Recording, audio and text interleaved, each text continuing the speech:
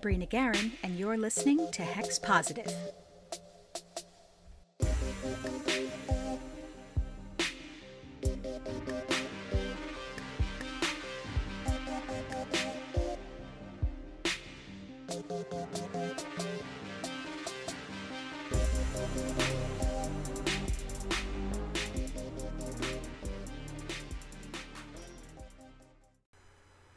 Welcome, witches! This is episode 19 of Hex Positive. I'm your host, Brina Guerin, and for the first time, I'm breaking from my planned schedule to address a timely topic. I mean, Trey Dorn does this all the time over on BS Free Witchcraft, and this particular subject just, begs to be talked about. Before we get started, just a few things to plug. First, one of my longtime vendors, the Eye of the Cat in Long Beach, California, is set to reopen this month. They've been good enough to carry my books since I was first published. They are really, really nice people, and they have had a time over the past year. There was a fire in their shop, they've had all sorts of trouble rebuilding, and it's great to see them making a comeback. So if you're in the Long Beach area, drop by and visit, or check out their website, eyeofthecat.net. Later this month, I'm going to be part of SassCon, a gathering of secular, atheist, agnostic, skeptical, and scientific witches. This is something really special. There hasn't been anything quite like it before. It's a virtual convention that's taking place on Zoom and on Discord from Friday, August the 13th to Sunday, August 15th, if I have that correct, and you've probably seen posts about it popping up on my social media. I've been invited to be part of their panel on secular, atheist, and agnostic witchcraft, alongside such worthy notables as Alex from Portland Buttonworks, Sedna Wu, and Lee from Do the Magical Thing. I am thrilled to be part of this. It's my first real speaking engagement, and we're going to have a lot of fun. Make sure you check the show notes for all the particulars. Registration is open, and you can find all the information for how to register and the schedule of events on the Facebook event page or by visiting awitchcon.com. So, let's get to it. I've been seeing a lot of posts going around regarding the origins of tarot. Most of the associated discussion is wrapped up in whether tarot originated with the Roma or Romani people, and whether this makes tarot reading a closed practice. Now, divination isn't my forte, I'll be the first to admit it, but I'm used to fielding questions from witches who want a second opinion on their reading, or want to know the best way to bond with their new cards, or want to know whether they can buy a deck that's caught their eye without waiting for someone to gift it to them. You know, the usual fare. But the current assertion that tarot is a closed practice is based on a lot of, how do I put this politely, people not doing their homework, and a fair amount of performative allyship, which, while perhaps put forth with good intentions, is not actually helping. We should all definitely be working to decolonize our beliefs about magic and witchcraft, but perpetuating the spread of misinformation, especially that which reinforces ideas based in colonialist rhetoric, is not actually helpful. I'm going to go ahead and be salty for just a second here, because it pains me. It pains me to see people on forums and social media alleging to speak with a voice of authority on a given topic when it is painfully obvious that they haven't bothered to look for a source outside of whatever echo chamber they're currently sitting in. There's a whole lot of this out there. A lot of people slapping their opinions onto stock images or videos with catchy tunes attached and putting them out there as fact. This is not a new problem by any stretch of the imagination, but whenever a new iteration of it pops up, I can feel my biscuits preemptively burning. Everything I'm about to say comes from research into academic sources which are freely available, and most of them are online. I will include titles at the end of the show. I am not an expert here, and I will never claim to be one. But I care enough about the content I'm putting out to do a 5-minute Google search that doesn't just focus on supporting my previously held assumptions, and to look for scholarly sources and not just whatever Llewellyn is limping to the barn with. And that is the bare minimum that I would expect of anybody else, let alone someone who is claiming to be an authority within the community. I've said it once, and I'll keep saying it until I'm blue in the face. Do your homework. So all that said, let's dive in. We're all pretty familiar with the setup of tarot decks, the ace through 10 number cards, the face cards, the 4 suits, the major and minor arcana. Pretty standard.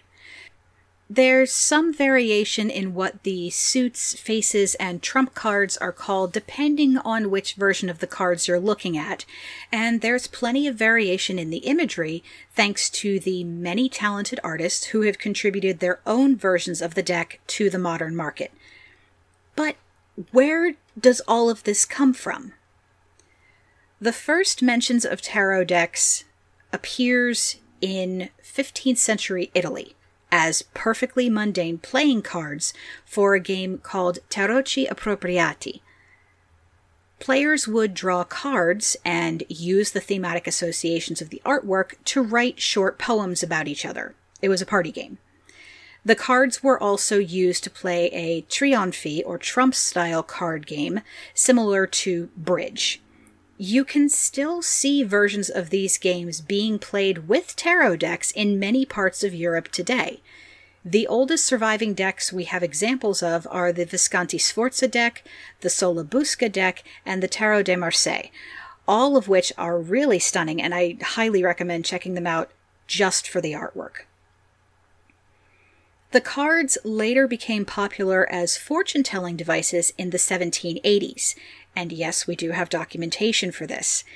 At this time, standard suit playing cards, hearts, diamonds, clubs, and spades, were already being used for playful divinatory party games that were taken about as seriously as a middle school game of MASH. The first purported mystical origins of the card imagery was put forth by Antoine Coeur de Gébelin in 1781. Now, if you haven't heard of this guy before, you'll want to keep his name in your pocket for later. Gébelin was a very well-respected scholar in his day, and his ideas went on to influence many of the figures important to the New Age and witchcraft revival movements. He is considered the intellectual grandfather of modern occultism, and much of what we see in the late 19th century and early 20th century occult scholarship can be traced to his writings. Now, Gébelin subscribed to a belief which was common at the time, which was that there was some homogeneous primeval society which was highly advanced, highly enlightened, and highly mystical, with great influence on the ancient and classical civilizations which followed. He also asserted that this society had passed down secret knowledge through language and symbolism which could be unlocked, so to speak, if one could correlate enough information to trace the branches back to their roots. If this sounds familiar, it is similar to the idea advanced by Margaret Murray in her quickly debunked work regarding the supposed survival of a secret witch cult in Western Europe. The idea of a secretly surviving pagan society or primeval goddess cult is something we still see claims for today, but that's another topic for another time. So, Gébelin put forth this theory in the 1781 volume of his Le Monde Primitif, or The Primeval World, that the ancient priests of Egypt had encoded the wisdom and rituals of the Book of Thoth into the images on tarot cards. Keep in mind that at this time, France was obsessed with ancient Egypt and associated pretty much anything mystical or magical with Egyptian lore, kind of the same way that some modern pagan authors sometimes do with Celtic countries, We all know who I'm talking about. The mania brought on by Napoleon's excursion into North Africa was still a little ways off, but the groundwork was already laid. Here's the facepalm. Gebelon knew precisely bupkis about ancient Egyptian language. At the time, it hadn't even been properly translated yet. But that didn't stop him from claiming that the word tarot came from a phrase that roughly translated to royal road of life. He provided absolutely no historical evidence for his claims about this translation or the origins of tarot imagery. He just put them out there, and because he was well respected and had some royal subscribers, everyone believed it. Which goes to show that you could get away with just about anything if you were a white guy in colonial academia, because nobody bothered to ask inconvenient questions. And, in case you're wondering, no, his claim about the royal road was not substantiated when the language was actually translated later on. In this same volume, there's an essay by Comte de Millet that connects the 21 trump cards plus the Fool in the tarot deck to the 22 letters of the Hebrew alphabet. Put a pin in this, it's going to be important later. Anyway, there was an essay appended to that essay that said, hey, I bet you could use those cards for actual divination, since they've got all these mystical symbols and associations. Fast forward 2 years later to 1783, and Jean-Baptiste Alliette, better known by his pseudonym Etela, published the first writings on an official system for reading tarot cards, and later created a new Egyptian iteration of the deck made specifically for this purpose. And there you have it, the birth of cartomancy with tarot. The use of tarot spreads, the concept of each card having specific meanings, and the idea of these meanings changing if the cards are reversed can all be traced directly to this guy. And, just like Gebelon, Etela neglected to provide historical sources for his claims, saying only that he'd learned the system from an Italian, a clear throwback to the Italian card games I mentioned earlier. In fact, Etela claimed to have been involved with the tarot longer than Gebelon, so his interpretation was therefore more correct and free of the errors caused by the passage of time and earlier, less enlightened translations. If you think this sounds like two pagans arguing on Tumblr back in the day, you're not wrong.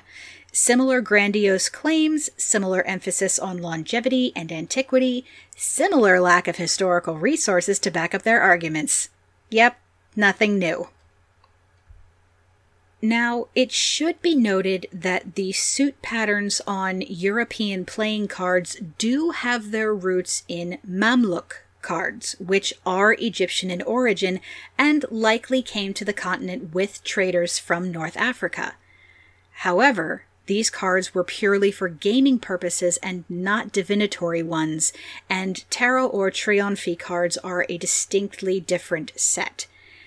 And there is no record of any Egyptian mystical text being recorded in a deck of cards. Cartomancy as a practice is, of course, much older than Mamluk or tarot, but that's not what we're discussing here. The existence of the broader practice does not constitute evidence of the existence of all iterations of that practice. You see, just because there was cartomancy being done in ancient China doesn't mean they were reading tarot. So, thanks to Etela, now we have the official start of divination with tarot cards. Card reading was still a popular party game in the French court, and the popularity of the cards positively exploded when Egyptomania swept the country during the Napoleonic Wars. It's during this time that Marianne Lenormand had her storied career as a cartomancer, and yes, this is where we get the Lenormand deck.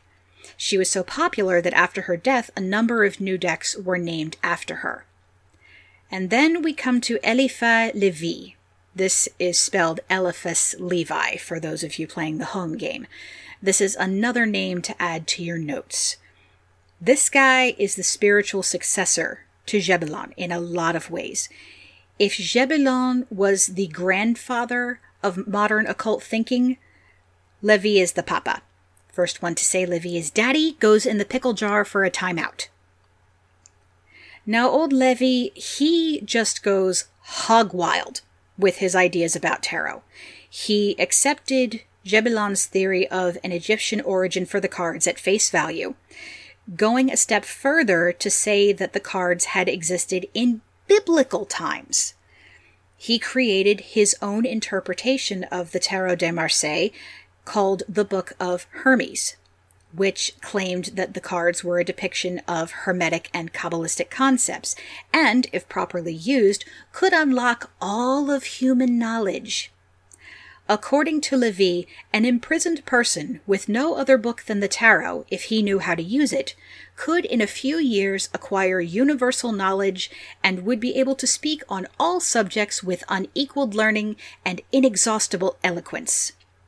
Cue dubious blinking. Lévy made a lot of connections to Kabbalah in his writings. Pretty much, if something was mystical, he claimed that it could trace its lineage back to Jewish mysticism somehow. That all mystical knowledge came from Kabbalah or was borrowed from Kabbalah. That was his thing. And no, this man was not Jewish. He was born Alphonse Louis Constant and actually went to seminary, headed for Roman Catholic priesthood, before having a crisis of faith and leaving. He subsequently decided to study the transcendent Kabbalah and made that his new purpose, even creating his new scholarly moniker by changing his name to the equivalent version in Hebrew. This guy dove headfirst into an aesthetic and never came up again. So, the beginning of the depictions of Hebrew letters and the Tetragrammaton in tarot cards can be put down to this guy right here. And yeah, that's cultural appropriation. The Tetragrammaton isn't supposed to be put on just anything. It is a sacred symbol. And the Hebrew letters we see on certain cards in the Rider-Waite-Smith deck don't actually have anything to do with tarot at all. This was a bunch of Western white guys making associations where none existed. This was hippy-dippy bullshit before hippies were ever a thing. We get a fair amount of modern occult ideas from Lévy's work, particularly his best-known book, A History of Magic, which was later translated by A.E. Waite. We'll get to him in a minute. Perhaps most famously, it was Lévy who first introduced the idea of the upside-down pentagram as a symbol of evil, and a depiction of a goat's head with horns. This would later be perpetuated by the Hermetic Order of the Golden Dawn, Aleister Crowley, Anton LaVey, and an entire generation of Wiccans caught up in the Satanic Panic. Around this same time, Jean-Baptiste Pitois wrote about tarot in his own History of Magic, reinforcing Gebelon and Lévy's claims, leading to an 1888 article by Eli Starr dubbing the trumps and suits the major and minor arcana, respectively. So now we're starting to see the academic sources piling up, all tracking back to these first unsubstantiated French writings on tarot from the 1780s. And of course, these will be cited ad nauseum later on, despite their dubious claims and lack of proper sourcing. It's a big academic circle jerk. This right here, this is why citing your sources is important, because you never know who's going to pick up your work and run with it. And if there's one thing the internet has taught us, it's how quickly and easily oft-repeated claims can be mistaken for facts. We'll be back with more Hex Positive after this brief sponsored break. This episode is brought to you in part by Global Grey eBooks. Research is an important part of any witch's journey, but sometimes it's hard to find readily available information or classical sources. And who has the time to wade through stacks of dusty tomes these days? Fortunately for all of us, there's Global Grey eBooks, a free online archive of public domain literature. Curated by a single tireless archivist, this site offers so much more than your average ebook repository. The archive is curated into categories, fully searchable by topic, title, author, and keyword, and there are things here you've only ever heard about before. You can wade through the archive at your leisure, or, for a small donation, you can download entire collections in one go. The books come in PDF, EPUB, and Kindle formats, and make excellent additions to a well-rounded digital grimoire. I highly recommend checking out the Occult Collection, as well as Mysteries and Secret Societies for lots of interesting and unusual works. You can check out the full archive at globalgreyebooks.com. Remember, this site is all the work of one person, and it runs on donations, so make sure you drop a few dollars in the tip jar or purchase a collection to help keep the content coming.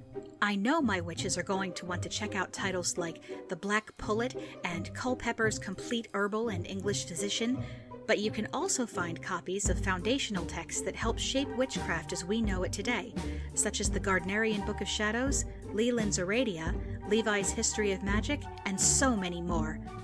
I've used this site dozens of times to find classical sources for my own research, both for personal projects and for this show, and I can't endorse it enough.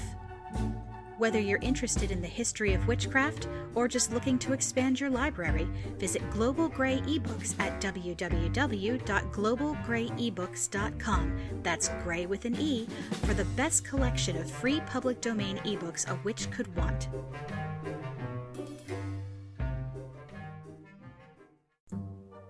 This episode is brought to you in part by Crowsbone. Crowsbone is a family-owned business with 20 years of experience in the study and practice of magic. Their selection combines carefully curated wholesale goods, unique secondhand finds, and handcrafted items from their home base. Peruse their excellent selection of books, home decor, spell components, and so much more. Make sure you check out their seasonal subscription packages and mystery boxes, as well as their range of personalized services and readings. While you're there, check out their working community survey, featuring a variety of voices from the witchcraft community, and their library of free printables. You can follow them on Twitter and Instagram at The Crowsbone, or on Tumblr at Crowsbone for regular updates and sales. And now is the perfect time to do it, because the good people at Crowsbone are offering my listeners a 15% discount on their products and services. Just use the code HEXPOSITIVE at checkout. This offer excludes subscriptions. Refresh your witchcraft supplies and help support small business while you're at it. Visit crowsbone.com and remember to use code HEXPOSITIVE at checkout for 15% off your order. Crowsbone, to thine own self be true.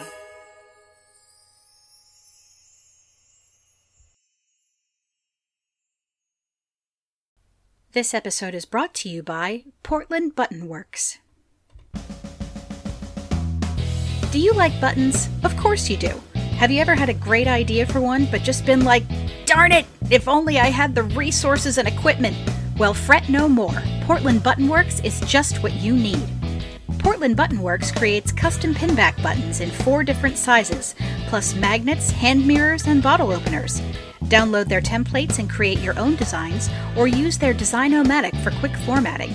You can order just a few custom items for yourself or as gifts, or order in bulk for merch, table sales, or your own shop. And they are quick. The turnaround time for properly formatted submissions is 1 to 3 business days for most orders under 1,000 pieces. That is lightning fast. I've been getting buttons from Portland Button Works for years, and their quality is always top of the line. Ever wonder where the Hex Positive buttons came from? Well, now you know. And once you're done making your buttons, make sure you visit the PBW Witch Shop for a thoughtfully curated selection of witchcraft, magic, and occult-related zines. They've got books, buttons, tarot cards, and more. The collection has a refreshing emphasis on magic that relates to traditional and folkloric witchcraft, chaos magic, secular witchcraft, magical plants and herbs, queer witchcraft, politics and social justice witchcraft, and other non-Wiccan magic. There's a good chance they have exactly what you're looking for. Visit the main Button Works at portlandbuttonworks.com and check out the Witch Shop and Zine distro at pbwwitchshop.com. Help support small business and get your buttons from Portland Button Works. Fighting fascism one button at a time since 2012. Since we're all heartily fed up with Amazon right about now, I've decided to open a small online witch shop on my WordPress. You can pick up copies of Grove Daughter Witchery, The Sisters Grimoire, and Pesselwork, or shop for witchy goodies like banishing powder, witch web kits, and witchy buttons. You might even get a special surprise or two with your order. Go to breenagarin.wordpress.com/shop to place your order today.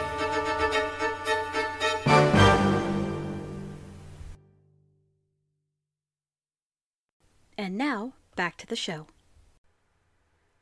So now we're up to the late 1800s. The occult tarot started becoming popular in France, and this is where we first see tarot reading start to become popular in England and America. In 1886, Arthur Edward Waite, told you we'd come back to him, published The Mysteries of Magic, which was basically a selection of Levy's works that Waite translated into English. According to his biographer, Waite was one of the first, if not the first, to attempt to study the history of Western occultism as a spiritual tradition in and of itself, rather than aspects of proto-science or extant religious pathology. 2 years later, in 1888, the Hermetic Order of the Golden Dawn was established, of which Arthur Edward Waite was a member, and it was their influence in occult circles that would go on to cement tarot as part of the modern occultist's toolkit. Now, 2 of the founding members, Samuel Liddell Mathers and William Wynne Westcott, which is a lovely name, were already firmly interested in tarot and had published pieces on it before the order began. So it's no surprise that their description and interpretation of the occult tarot features in the cipher manuscripts, which were basically the founding documents of the group. Mathers and Westcott also went on to make several more changes to the deck, including making the Fool the first in order in the major arcana, attributing more Hebrew letter correspondences and Kabbalistic associations with certain cards, assigning planetary associations to the major arcana, and renaming the suits of batons and coins to wands and pentacles.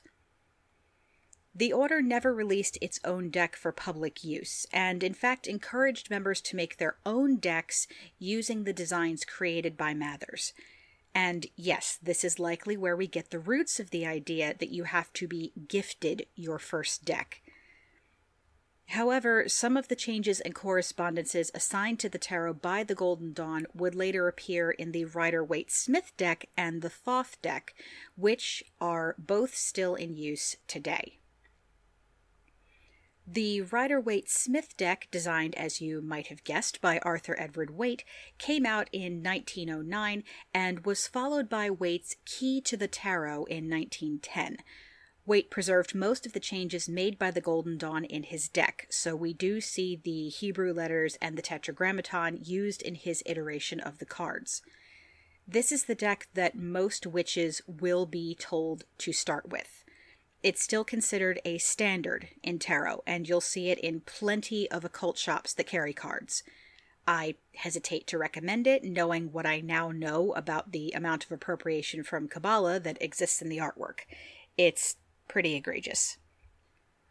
The Thoth Tarot, which was Crowley's baby, was released in 1944 as part of his Book of Thoth. The deck wasn't released in its entirety until the 1960s, only color plates appear in the 1944 book. Crowley also used the Golden Dawn designs, but with much different artwork. He also renamed some of the major arcana, swapped some of the numbering, and changed the suit of coins or pentacles to discs. These changes are largely unique to this particular deck.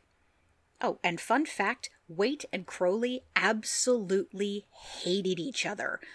Both of them were involved with the Golden Dawn at certain points, and both left the order to form orders of their own.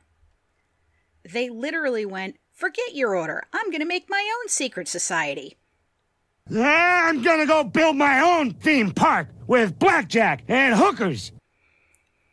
Popping ahead to the 1960s, an actress and writer by the name of Eden Gray made extensive use of the Rider-Waite-Smith deck in several of her books, which were subsequently adopted by the hippie counterculture as the standard manuals for cartomancy with tarot. You know what was also starting to gain a foothold in the 60s? Yep, the modern witchcraft movement. In 1970, Gray published A Complete Guide to the Tarot, and the modern popularity boom of tarot reading began. And as we can clearly see, it's never really gone away. So, where are the Romani in all this? You remember that guy, Gebelin, that we started with? In his essays, he implied a connection between tarot and the Romani due to that supposedly shared Egyptian origin, which is the basis for that word that we do not use for nomadic people because it is a slur. According to Gebelin, it was the Romani who had originally brought the tarot to Europe. Did he have a source for this? No, he did not.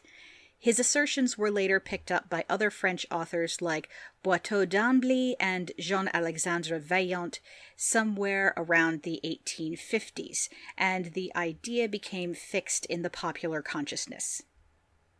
Now, tarot decks were indeed used by Romani people to tell fortunes, beginning around the same time that cartomancy with tarot became popular. Cartomancy with common playing cards was certainly in use before this, as I mentioned before, and it's entirely probable that the Romani had used mundane cards before picking up the tarot. Since most people wouldn't hire them for quote-unquote honest work, because they were racist dicks, they had to make money by busking or doing odd jobs and trading on whatever skills they had, including knowledge of the tarot cards and their supposedly mystical reputation. As tarot decks faded from popular mundane use and became the subject of more and more occult scholarship, the Romani carried on using them. Eventually, this was the strongest and only association that remained in people's minds. And if you need an idea of how quickly this can happen, just look at how long it's been since Rick Astley's biggest hit has been associated with anything other than internet memes. This supposition was only strengthened by the writings of modern occultists such as Lévy, who reinforced Gebelin's claim of an Egyptian origin and introduced the idea of Hermetic Kabbalistic associations, both ideas rooted in colonial exoticizing of other cultures, Mathers and Westcott from the Golden Dawn, and our old friend Raymond Buckland. All of these ideas filtered down through modern pagan and New Age practices as part of the literature on the modern witchcraft movement. But so few authors bothered to look into the mundane history of the cards that their proper historical origins were often overlooked in favor of more mystical explanations. Yes, including their supposed genesis among the Romani, and all the superstitions pertaining thereto, i.e., your first deck must be a gift, and so on. So, what does this mean for modern tarot users? It means if you like a deck, you don't have to wait for someone to gift it to you. It means you're not stealing anything if you read tarot, even if you ask to be paid for your readings. It means bad information disseminates faster and more easily than good information, largely because it's shorter and memeable and easier to fit into performative agendas. And it means we still need to do our homework when it comes to the history of witchcraft and occult practices. Does this mean that tarot cards aren't inherently mystical? Yes. But then again, no man-made object is inherently mystical. Plenty of things can have mystical meaning attached to them, but we have to keep in mind that these mystical meanings and associations are created by people. At some point in history, somebody sat down and said, "This sounds like a good idea." Maybe they had divine inspiration. Maybe they made a connection to something ancient. Or maybe they were just talking out of their ass. It's not always easy to say. What we need to keep in mind is that people like to look for mystical and exotic explanations even where they don't exist. sometimes especially where they don't exist, and that scholarly speculation on the supposed origins of a practice do not constitute historical fact unless they're supported by historical sources, no matter how often the claims are repeated. See also Bede and Eostre. There is certainly cultural appropriation involved with tarot, namely in the imagery and the associations put forth by early scholars, and in the inclusion of Hebrew letters and symbols later on. But tarot itself is and always has been a deck of playing cards, and cartomancy with tarot is no more closed to anyone's use than divination with the bicycle decks you can get at any dollar store. It did not originate with the Romani people, and it's never been exclusive to one group or one tradition. If you want to stay away from the appropriative aspects, which is laudable, just don't get a deck that includes that imagery, and don't buy into or repeat the claims about mystical Egyptian, Romani, or Kabbalistic origins. Now, none of this is to say that tarot reading isn't a valid practice, or that card readers are fakes. Reading tarot has been a part of modern witchcraft since the 1960s, and it's only becoming more popular as the years go by. I own several decks that I have found to be very helpful, including one with lovely artwork inspired by the Visconti Sforza deck, and another one that drags me to hell and back every time I read with it. There is no reason that tarot can't be part of your practice if you find it interesting. What's important in this situation is to understand that pop culture and sourceless speculation can and do influence how we view things. This is why I put so much emphasis on research and critical thinking while you're building your practice. There are a lot of claims that get passed around the witchcraft community that seem perfectly legitimate at first blush. But if you dig just a little past the surface, the argument falls apart. And while it is important to make sure that we're decolonizing our thinking and our practices whenever possible, and uplifting marginalized voices and communities, it is just as important to make sure that we're not accidentally perpetuating harmful stereotypes as we do so. I definitely encourage further reading on this topic. There is a lot of minutia that I didn't go into today, but if that's the sort of thing that you're into, definitely check it out. I started with the Wikipedia articles on tarot and tarot reading just to get a basic framework for my research, and from there I went and found a translation of Gébelon's Le Monde Primitif and Lévy's History of Magic. I also waded through the Pictorial Guide to the Tarot by A.E. Waite and about a page or so of Crowley because that's all I can stand from that guy. Check the archives of Project Gutenberg and Global Grey ebooks if you'd like to do some research of your own. So, that does it for this month's episode. This was a fun journey to go on. You know me, I never miss a chance to go headfirst into a history book. My buddy Tori over at Toil and Trouble does not call me the Witchstorian for nothing. I may have to deviate from the schedule more often when rant-inducing topics like this one crop up. Hopefully you found this interesting and informative, and at the very least, the next time somebody comes at you with hippy-dippy tarot-related bullshit, now you have a counter-argument. Thanks again for listening. Remember to rate and review on Apple Podcasts. Visit my Patreon to find out how you can help support the show. Go and visit our lovely, lovely sponsors. And make sure you show some love to all the other amazing shows on the Nerd and Tie Podcast Network. Until next time, I'm Brina Guerin, reminding you to stay safe, keep wearing your mask, get vaccinated if you can, and always make sure you do your homework. Hex Positive is a proud member of the Nerd and Tie Podcast Network. Check out everything they have to offer, including our sibling podcast, BS Free Witchcraft, over at nerdandtie.com. Intro and outro music by Kevin MacLeod. For all the latest updates, follow @Hex_podcast on Twitter. You can also follow me at Brina Guerin on Twitter and Instagram. For more information on my books, you can check out my WordPress and my Amazon author page. And if you'd like to support the show, please visit patreon.com/Brina Guerin. Stay safe, wash your hands, and remember, always practice safe hex.